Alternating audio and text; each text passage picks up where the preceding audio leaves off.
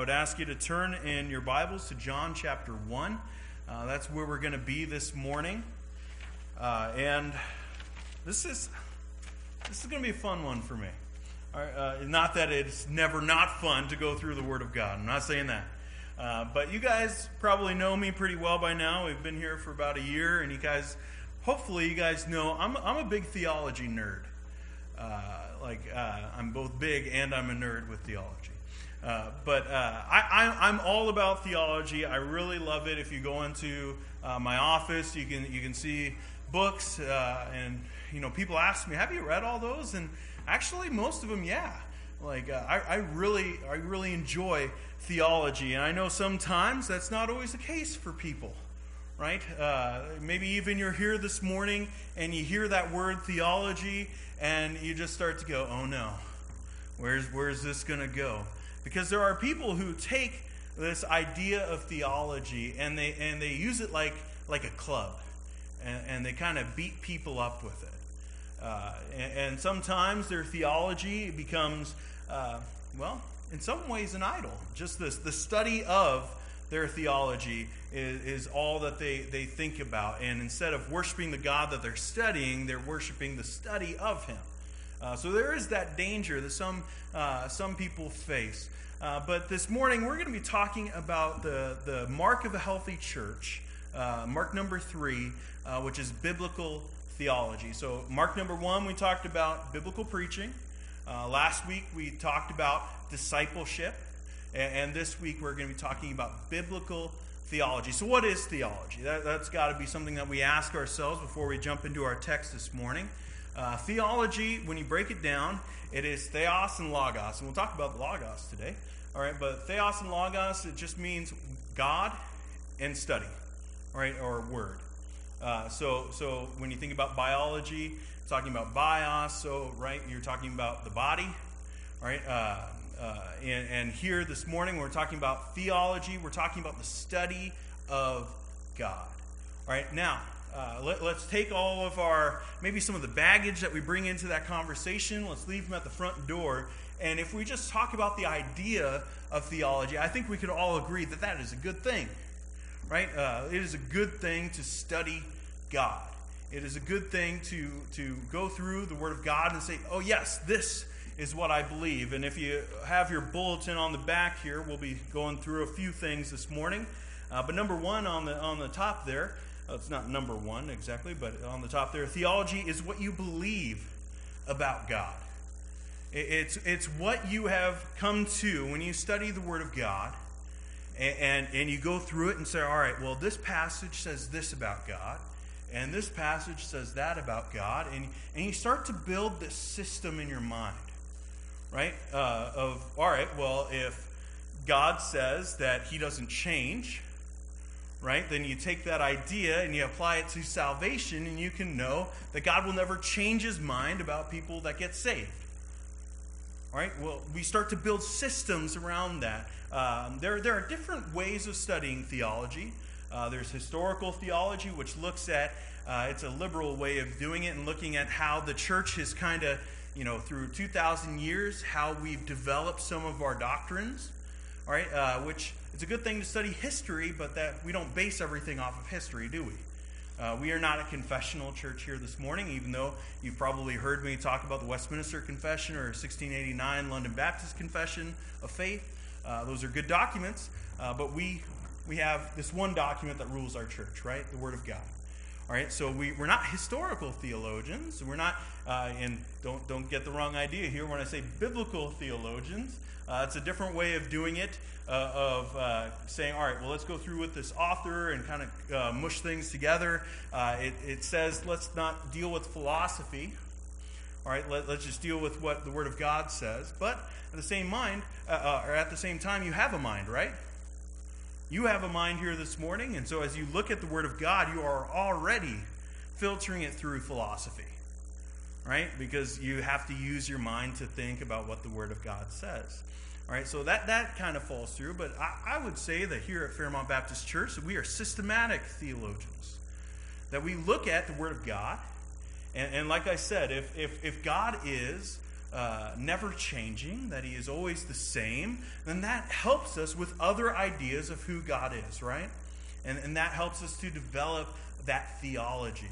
And so we take the Word of God, and when it talks about a certain subject, we find what it says in the Word of God, and we build our theology from there. We build out what we believe about God from the Word of God. And we do it in a systemized way, because that's how our minds work, right? We deal with that all the time. We build systems for all different kinds of things. Look at your phone. If you go through your contacts, are they set up with everyone in one page? Maybe if you're not into technology, maybe that's the way it is. But most of the time, you can put, well, these are my work friends. These are my church friends. This is my family. You kind of build systems. That's the way our mind works. And so we take the Word of God and we study it to see what the Word of God says about a particular subject. And then we make systems about it. And we say, all right, well, if this is true, then this also must be true. All right, and so theology is what you believe about God. And I would argue that everyone is a theologian. Now, not everyone is a good theologian. That's the problem. All right, because you don't have to go to seminary. You don't have to go to Bible college to become a theologian. Because you already, I don't even need to ask for hands. Do you have beliefs about God this morning? I think you do, right? You're here this morning. So that kind of already says that you have beliefs about God. And some of those beliefs are the same. If you're a member here at Fairmount Baptist, you agree with the statement of belief, right? So we would believe all those same things. But then there are some things that we leave out of there, right? Or we could have some difference of opinions, right? So everyone is a theologian. Everyone has beliefs about God. But really the question then becomes, are we good theologians or not? And like I said, just because you're right about theology. I'll give you an example. My hometown pastor growing up, he was a Reformed guy. I've talked about this a couple times. I am a Reformed guy. But I was not always that way.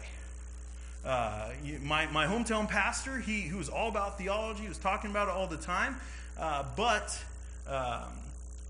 maybe it was part of his personality, but there wasn't much love from him. And so that kind of turned me off from that. Some people take theology, and like I said, they use it like a club to beat people down. And we don't want to do that. If you look in your bulletin on the side, I always try to put a weekly thought in there. And most of the time it goes with the sermon. Today is particularly that way. Paul David Tripp, he's more of a counselor, I'd say, than a theologian. But he said this, I really liked it. Theology without love simply is very bad theology. All right, you can be right? And spouses, you know this. You could be right, but say it or act that idea out in a wrong way. Right? So we want to be good theologians in that we know what is right in the Word of God, but also that we live it out. All right? So theology isn't just some kind of, we sit in a room and we study this book and we write things out and we're very formalized with it, but then we don't do anything about it. All right? We need to be practical theologians. We need to study the Word of God and live it out. Like James says, we don't want to look into the Word of God like it's a mirror and then walk away and immediately forget what we look at like, right? We want to live it out. And so, instead of, because it's a very easy and tempting thing for me to be, all right, well, we're going to do this 45-minute sermon about theology, just the idea of theology. That's a very tempting thing for me. But we're not going to do that. What we're going to do instead is we're going to look at the Word of God, and we're going to come to theological positions based on the Word of God. All right, we're going to do a case study in theology this morning. And as we do it, I hope that this helps you, and maybe when you're sitting at home and you're thinking, all right, what do I think about God? That you go to Scripture and say, all right, well, we have to get it from Scripture and build your theology that way. So we're going to go to, I think, probably the most theologically rich passage there is in the Bible. It's in John chapter 1. Maybe some of you have it memorized. I hope you do. It's a beautiful passage. John 1, and we'll be looking at verses 1 through 5 this morning.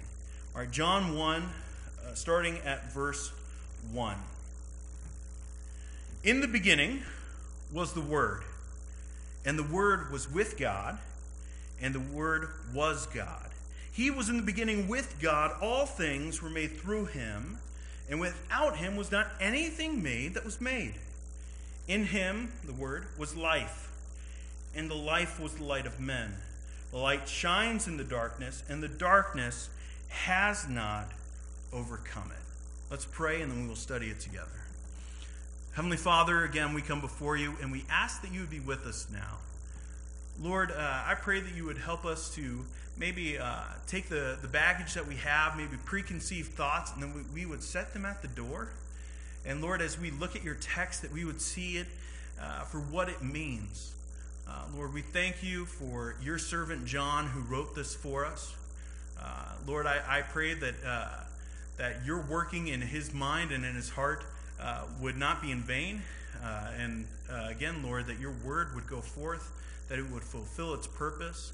And Lord, that we would understand how to be good theologians, how to be good studiers of you, students of you this morning through this passage.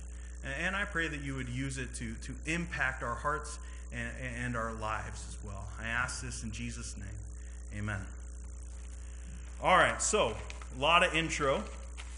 All right, but we do need to understand a little bit about the book of John as we dive into this passage, because we can't just jump in without knowing anything about him. We know that John was a disciple. We know that he's the beloved disciple, right? That's what he calls himself, and we don't know exactly what that means, if that means that he was Jesus' best friend, or if he was just referring to himself as that because he knew that he was loved by Christ. But he is a disciple. He's very close. We always see him, right? When things get narrow, when Jesus is like, all right, other disciples, you go away. I have something to reveal to just a select few of you. Who is it that Jesus always takes with him? Peter, James, and John, right?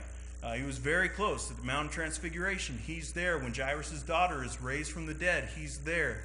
All these very close, intimate scenarios, right? He's there with Christ. He was a former fisherman.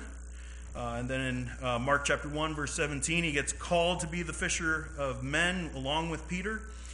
So a fisherman wrote this amazing gospel, which is a miracle. I want you to understand that. This is, like I said, the most theologically rich passage that we have in the New Testament, and a fisherman wrote it. Like, just think about that. That's what God does. When everyone else, and like even the questions that are going to be asked here, philosophers have been wondering about these things for thousands of years. And who is it that God is going to use to reveal that to the world?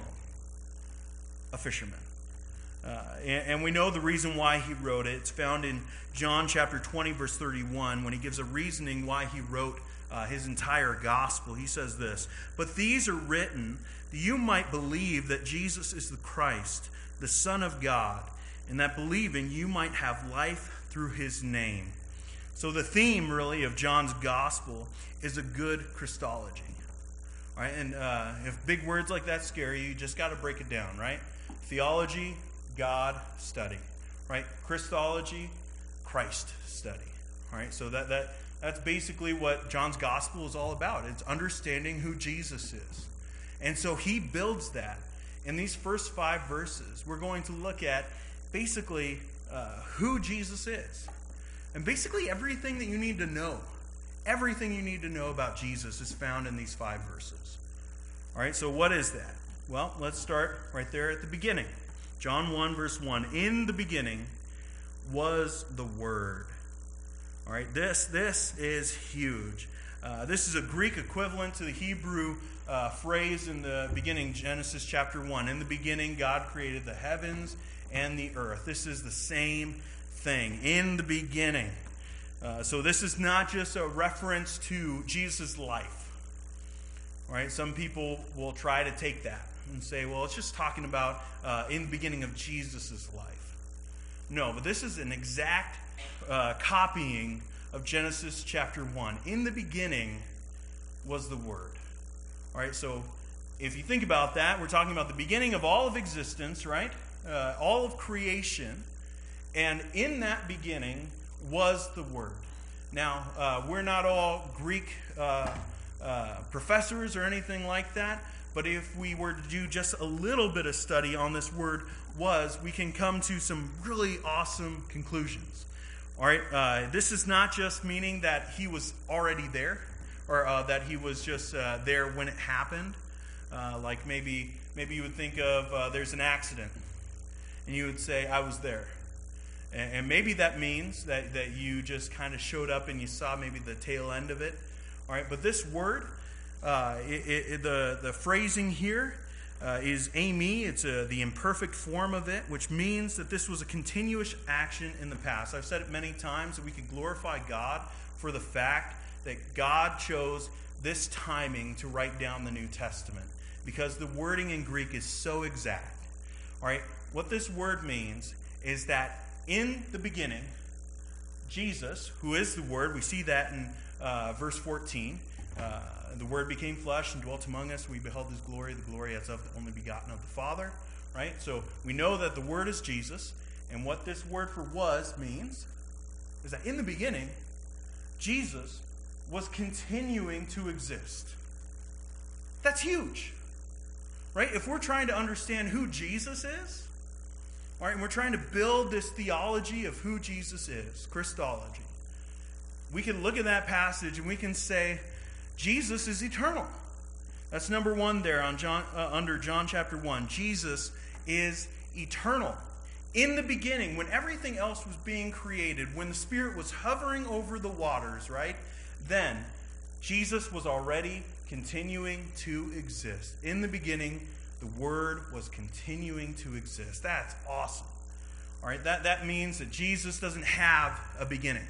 And even if we're thinking about it and we think, well, I don't know about that. The Greek word is kind of like, I don't know Greek. You could just be, spouting something off to me. I promise you I'm not. You could look it up online. But we'll look at it in a second. We can clearly conclude it here in a minute. All right, but I want to just say that this is different than anything else that the writer John here uses for coming into existence. All right, this is distinct. Because if it was something like, in the beginning, the Word came forth, or something like that, or like the birth of the Word, if you will, all right, then it would be egeneto. And we know that because in verse 6, there was a man sent from God whose name was John. He came as a witness, to bear witness about the light, that all might believe in him. He was not the light, but came to bear witness about the light. All right, he was born, right? We see that with John the Baptist. That's the reference to John the Baptist. Here he uses the word egeneto to say he was coming into existence. That's not what he says about the Word. All right, he was continuing to exist. Now, the word that's for pun intended, I guess it's a beautiful word. All right, because it's saying that this is the expression of something. All right, this was a word used by Greek philosophers to refer to the mind, to divine reason, and even wisdom. We see these in extra biblical writings or outside of the Bible of people talking about the word, and they're talking about wisdom and basically some supernatural knowledge. And here John is taking that and putting a little twist on it and saying basically everything that you guys are searching for in the world of wisdom and knowledge, that's Jesus. He's God. He is all-knowing. So in the beginning, the Word was continuing to exist. All right, so he was continuing to exist, and what? And the Word was with God. All right, so here we see that Jesus is eternal, and here Jesus is even with God. All right, this is not a word that means maybe that you go somewhere and you bring someone with you. All right, it doesn't mean that. It means face to face. I think that would actually probably be a better translation for this verse. All right, but face to face. Who can face God? Right? If we think about theology and we think about taking the Bible and seeing who could be with God, who could be face to face with Him, can anyone? No. Right? Even the seraphim, right? All these beautiful, amazing angels with all these crazy descriptions of their 6 wings and all those kinds of things. They use one to cover their face because then they're in the presence of God. But not the Word. The Word was with God. He was face to face with God. What this means is that these two are on equal standing. All right, our theology is building, isn't it? All right, the Word, Jesus, again, we know that from verse 14. All right, Jesus continued to exist at the beginning, so he was before the beginning. And he's face to face with God. He's even with God. And then we have the clear statement. All right, the biggest thing that we need to know. All right, in the beginning was the Word, and the Word was with God, and what? The Word was God. That is so important. If you know this about Jesus, everything else will fall into place. The Word was God. It's a powerful statement. All right, so Jesus is eternal. In the back of your bulletins, Jesus is eternal, and Jesus is God. All right, now some try to twist this. Maybe you've had maybe Jehovah's Witnesses come to your door, and this is something that they like to espouse in their translations, which are, I use that word translation, it's not a good translation, I'll just put it that way.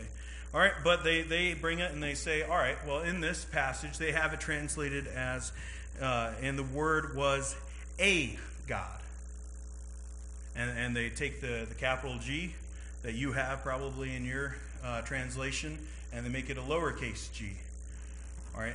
The problem with that is, first, it doesn't make sense linguistically, like in the Greek, but we don't even have to know Greek to know that that's wrong.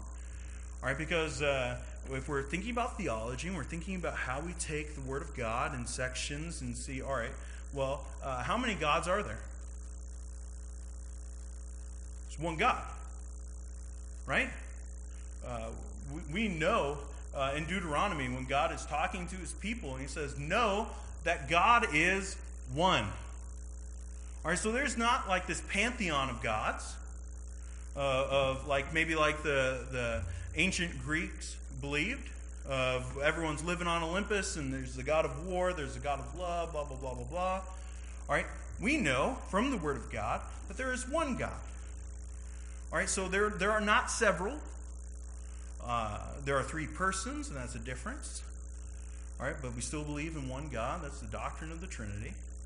All right, but even when we look at this passage, we can't put in a and say that there's more, because we know the Word of God and we know that there is one. All right, but let's go even beyond that. Verse 2. He was in the beginning with God. All things were made through him, and without him was not anything made that was made.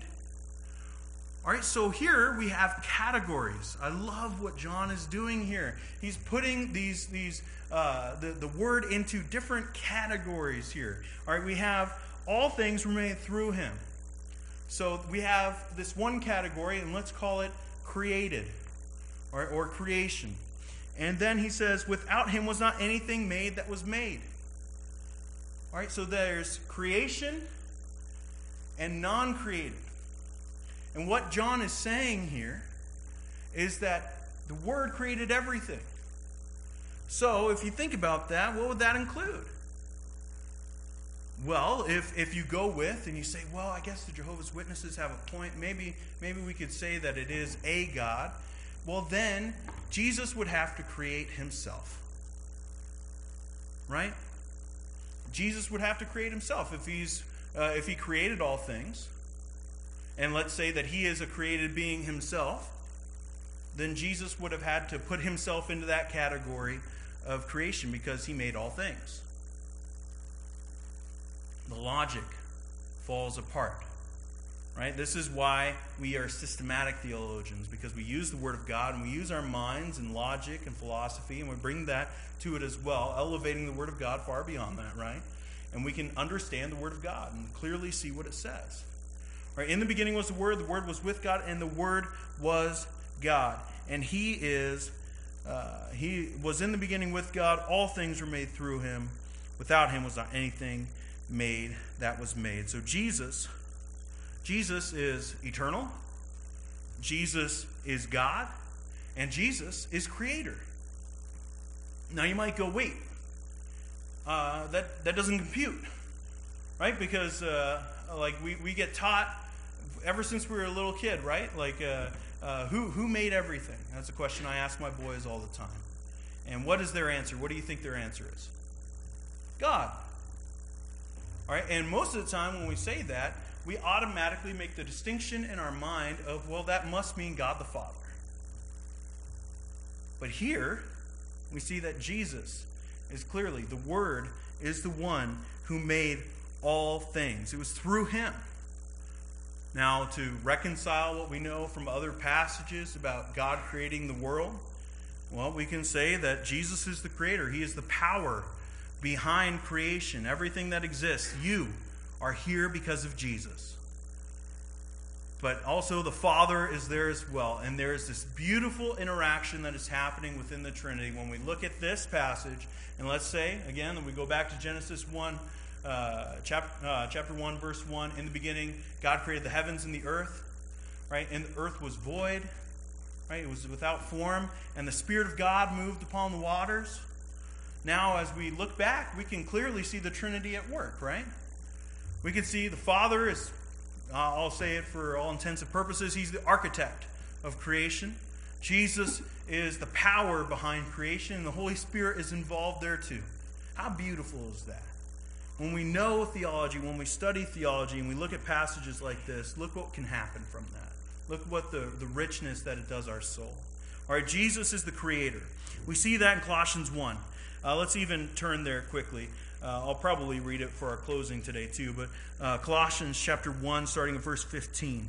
He is, talking about Christ, he is the image of the invisible God, the firstborn of all creation, for by him all things, very similar to John chapter 1, all things were created in heaven and on earth, visible and invisible. So just in case people were trying to find a wiggle out there and say, well, he's talking about me, maybe angels aren't included in there. Visible, invisible, whether thrones or dominions or rulers or authorities, all spiritual things that he refers to, that Paul refers to in all of his writings when he's talking about put on the armor of God, right? Because we do not wrestle what? Against flesh and blood. We wrestle against similar things, right? Dominions, rulers, authorities. These are spiritual things. All things were created through him and for him. See what happens in our theology when we properly understand the Word of God, and we see Jesus is the creator. All of a sudden, things take a different shape. Because we see, oh, it was created for him. Who's the him? Jesus. We can begin to see our theology kind of shift from an Old Testament view of thinking that everything is about the Father, and I'd say that would be technically true. But we start to see things shift to a Christ-centered theology. Why do you exist? For Jesus' good pleasure. Why are you created? Because Jesus made you. Right? We can begin to see what happens. Jesus is elevated. Right? So everything was made for him. Verse 17, and he is before all things, and in him all things hold together. And he is the head of the body, the church. He's the beginning, the firstborn from the dead, that in everything he might be preeminent. Now we understand why Paul says that, why in everything he could be preeminent. Because Jesus is God, because he created you, because everything was created for him.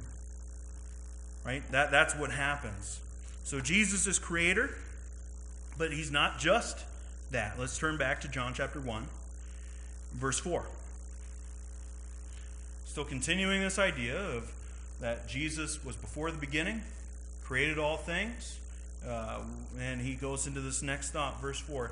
In him, in Jesus, the Word, was life, and the life was the light of men. In him was life. What does that mean? What is this life? Is it referring back to verse 3, showing how that Christ is the creator? Or is it something different? Well, I believe that the life here mentioned is not just physical life, but it's talking about spiritual life. We know that from other passages, right? We know it from Acts 4, verse 12. What does Peter say? Nor is there salvation in any other, for there is no name under heaven given among men by which we must be saved. All right, our theology is building once again. Yes, Jesus is God. Yes, Jesus is Creator. But also, Jesus is Savior. In Him was life. In Him alone was life. And then he goes on. He says, in Him was life, but this life is the light of men. Is the fulfillment of the messianic prophecy, Jesus being the Messiah, found in Isaiah 9, verse 2, of the Messiah, that He would be the light of the world. So what does it mean? What does it mean? We get life. It's talking about spiritual life.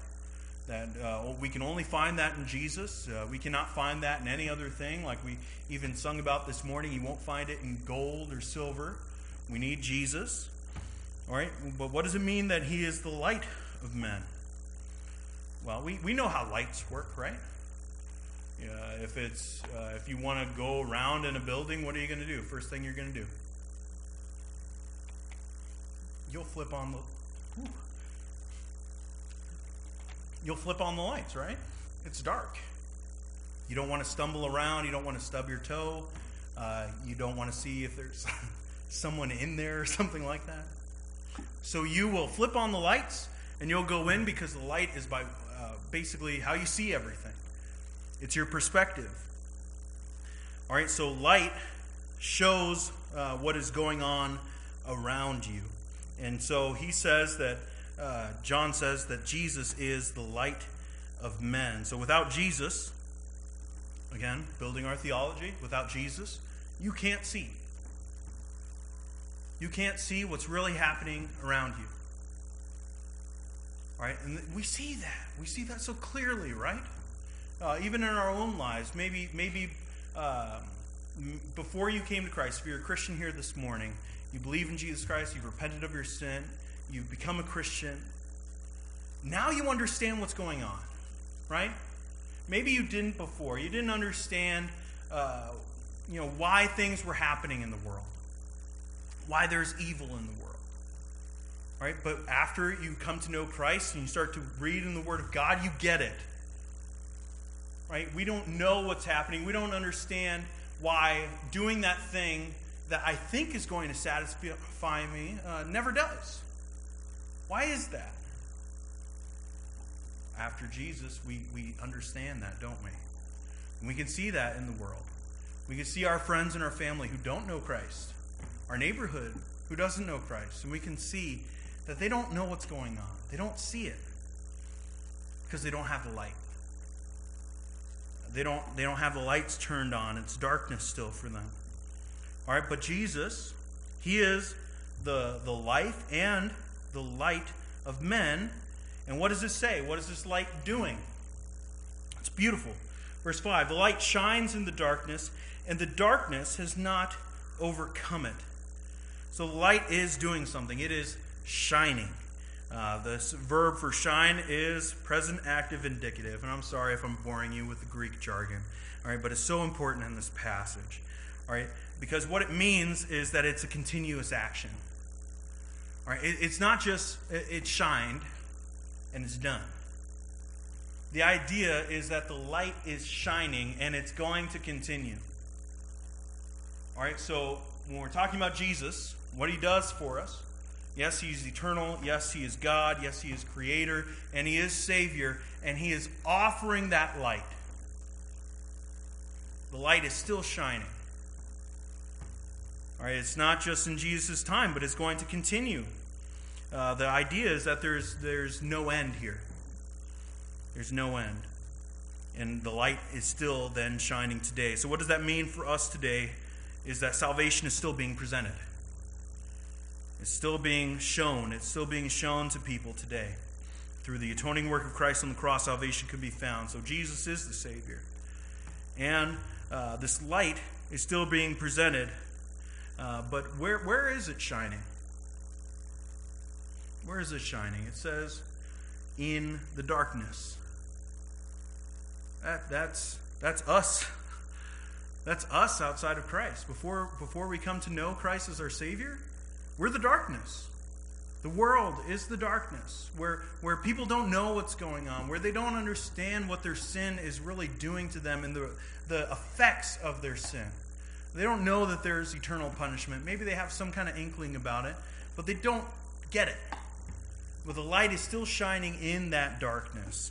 1 Peter 2, verse 9, but you, talking about saints, but you are a chosen generation, a royal priesthood, a holy nation, his own special people, that you might proclaim the praises of him who called you out of what? Darkness into his marvelous light. That's what he's talking about. All right, so the light is shining in the darkness, and there's this awesome thing that is happening. Your Bible might say it a little bit differently based on translation. All right, but in mine, in the ESV, it says the darkness has not overcome it. How beautiful is that? Look at our theology. Look at how it's growing. All right, Christ, we see, he is in the beginning. He's eternal. He is God. He is the Savior. He is the Creator. And here we see that his salvation cannot be thwarted. This is awesome. All right, the light is shining in the darkness, and the darkness has not overcome it, has not beat it. Maybe your Bible might say hasn't apprehended it. Darkness ain't going to win. It's as simple as that. At no point. Because we're talking about the light continuing to shine. And the darkness will not overcome that light. All right, so it's like the phrase that we often say, we know the end of the book. Right? We know how things are going to turn out. It just gives us confidence in our souls of knowing that salvation is being offered. And no one is going to be able to cut off that salvation. So it's going out there in the darkness. And you know, we're talking about maybe some of the shadowy areas and the pitch black. It's going all over. And what it says is that there is salvation. It's found in Jesus. And that no one can take that away. No one can beat that. So here, I didn't put it in there, but you could write Jesus is sovereign. He beats everyone. The darkness won't win. And I know sometimes when you read the news and you see things happening around the world, you can think that way, right? You could easily fall into that trap of being, man, things are terrible. But isn't that a beautiful promise? The light shines in the darkness, and the darkness will not overcome it. So Jesus, God, the Creator, the Savior, is still offering salvation to those who will repent of their sin and turn to him, to come from that utter darkness and into his marvelous light. That is theology. Don't be scared about that word. Like I said, yeah, some people use it in the wrong way, and maybe they worship just the study of God rather than the God whom they study. All right? But when we look at this passage, this is how you build theology. You go through the Word of God and say, what do you say for yourself? How do you describe yourself? And that way we can learn about it and we can know him better. And that's really what theology is. It's studying God to know him better. And that theology is important because it's what you believe about God. And there is separation that happens because of that. Right? I talked about the Jehovah's Witnesses this morning. Our theology separates us from them. Right? If you believe that Jesus is a created being, that's not Christianity. Right? It's as simple as that. And that's what happens with our theology. Sometimes it unifies. Right? Here at this at our church, you know, we have the statement of belief. And if you want to become a member of our church, we all believe the same thing, and it unifies us. Our theology, our doctrine, unifies us. But those who would come from the outside, who would question core basic things like what we talked about this morning, that's when our theology separates. And it's good when it separates. It's good when we can say, this is what I believe about the Word of God. I'm going to go with it rather than what you're saying. Because it's important. What we believe about God is everything to us. So when you're thinking about it and you're going through a passage, ask those questions. Ask those simple theological questions. What does it say about God? What does it say about Jesus? Build your theology. Build your study of God. Write it down in a book. See how encouraging it is to your soul to know that Jesus is eternal. He wasn't created. He is before all things. Jesus is God. He is equal with him. Same attributes. He's always existed. He will always exist. He is the creator. He made you. He has a purpose for you. You are his. When you really think about it, you are Jesus' property. So yes, he gets to have a say on your life. And that he is the Savior. And that light that he offers, that salvation, is shown into the darkness and it will never be extinguished. That's what theology does for us. It helps us to know God and it encourages our soul. Let's pray. Heavenly Father, I do give you praise for your Son. Lord, I thank you that you sent him into this world. Lord, as we see about in Philippians chapter 2, he came in the form of a servant. He was just like me. He was fragile, but he was also God. And Lord, we know that that beginning of his earthly life was not his beginning. In the beginning was the Word. He was continuing to exist. He is God. He is equal with you, the Father. And he is my Creator. And he is my Savior. And he offers that to anyone who will believe in him. God, I thank you that you have shown us in your Word a beautiful Christology, a beautiful study of Christ. And Lord, I pray that it was encouraging for our souls this morning. Maybe we're facing difficult times and maybe something is hard in our lives. Maybe there's a sin in our life that we just can't conquer on our own. We have God on our side. We believe in Jesus. And he is sovereign. And he will help us. I pray that you would help us to have courage from that. And that we would be in prayer and asking Jesus for that help. God, I thank you for your servant John who wrote these beautiful words and that we have the answer to the question, where did Jesus come from? We know it. He has come from eternity. He is God. Where did we come from? We came from Jesus. What does our Creator want with us? To offer us salvation. God, I thank you for the richness that we find, the treasures that we have in your Word. And I pray that we would live that out. That even as we think about people in our own lives who don't know Christ, that we would be mirrors of that light. That we would shine it to the darkness. That we would tell them, like Peter says in Acts 4, that there is no other name under heaven given among men by which we must be saved. It's only in Jesus. I pray that we would tell them that. I pray that we would live it out, that we would be faithful with the theology that we believe. I ask this in Jesus' name. Amen.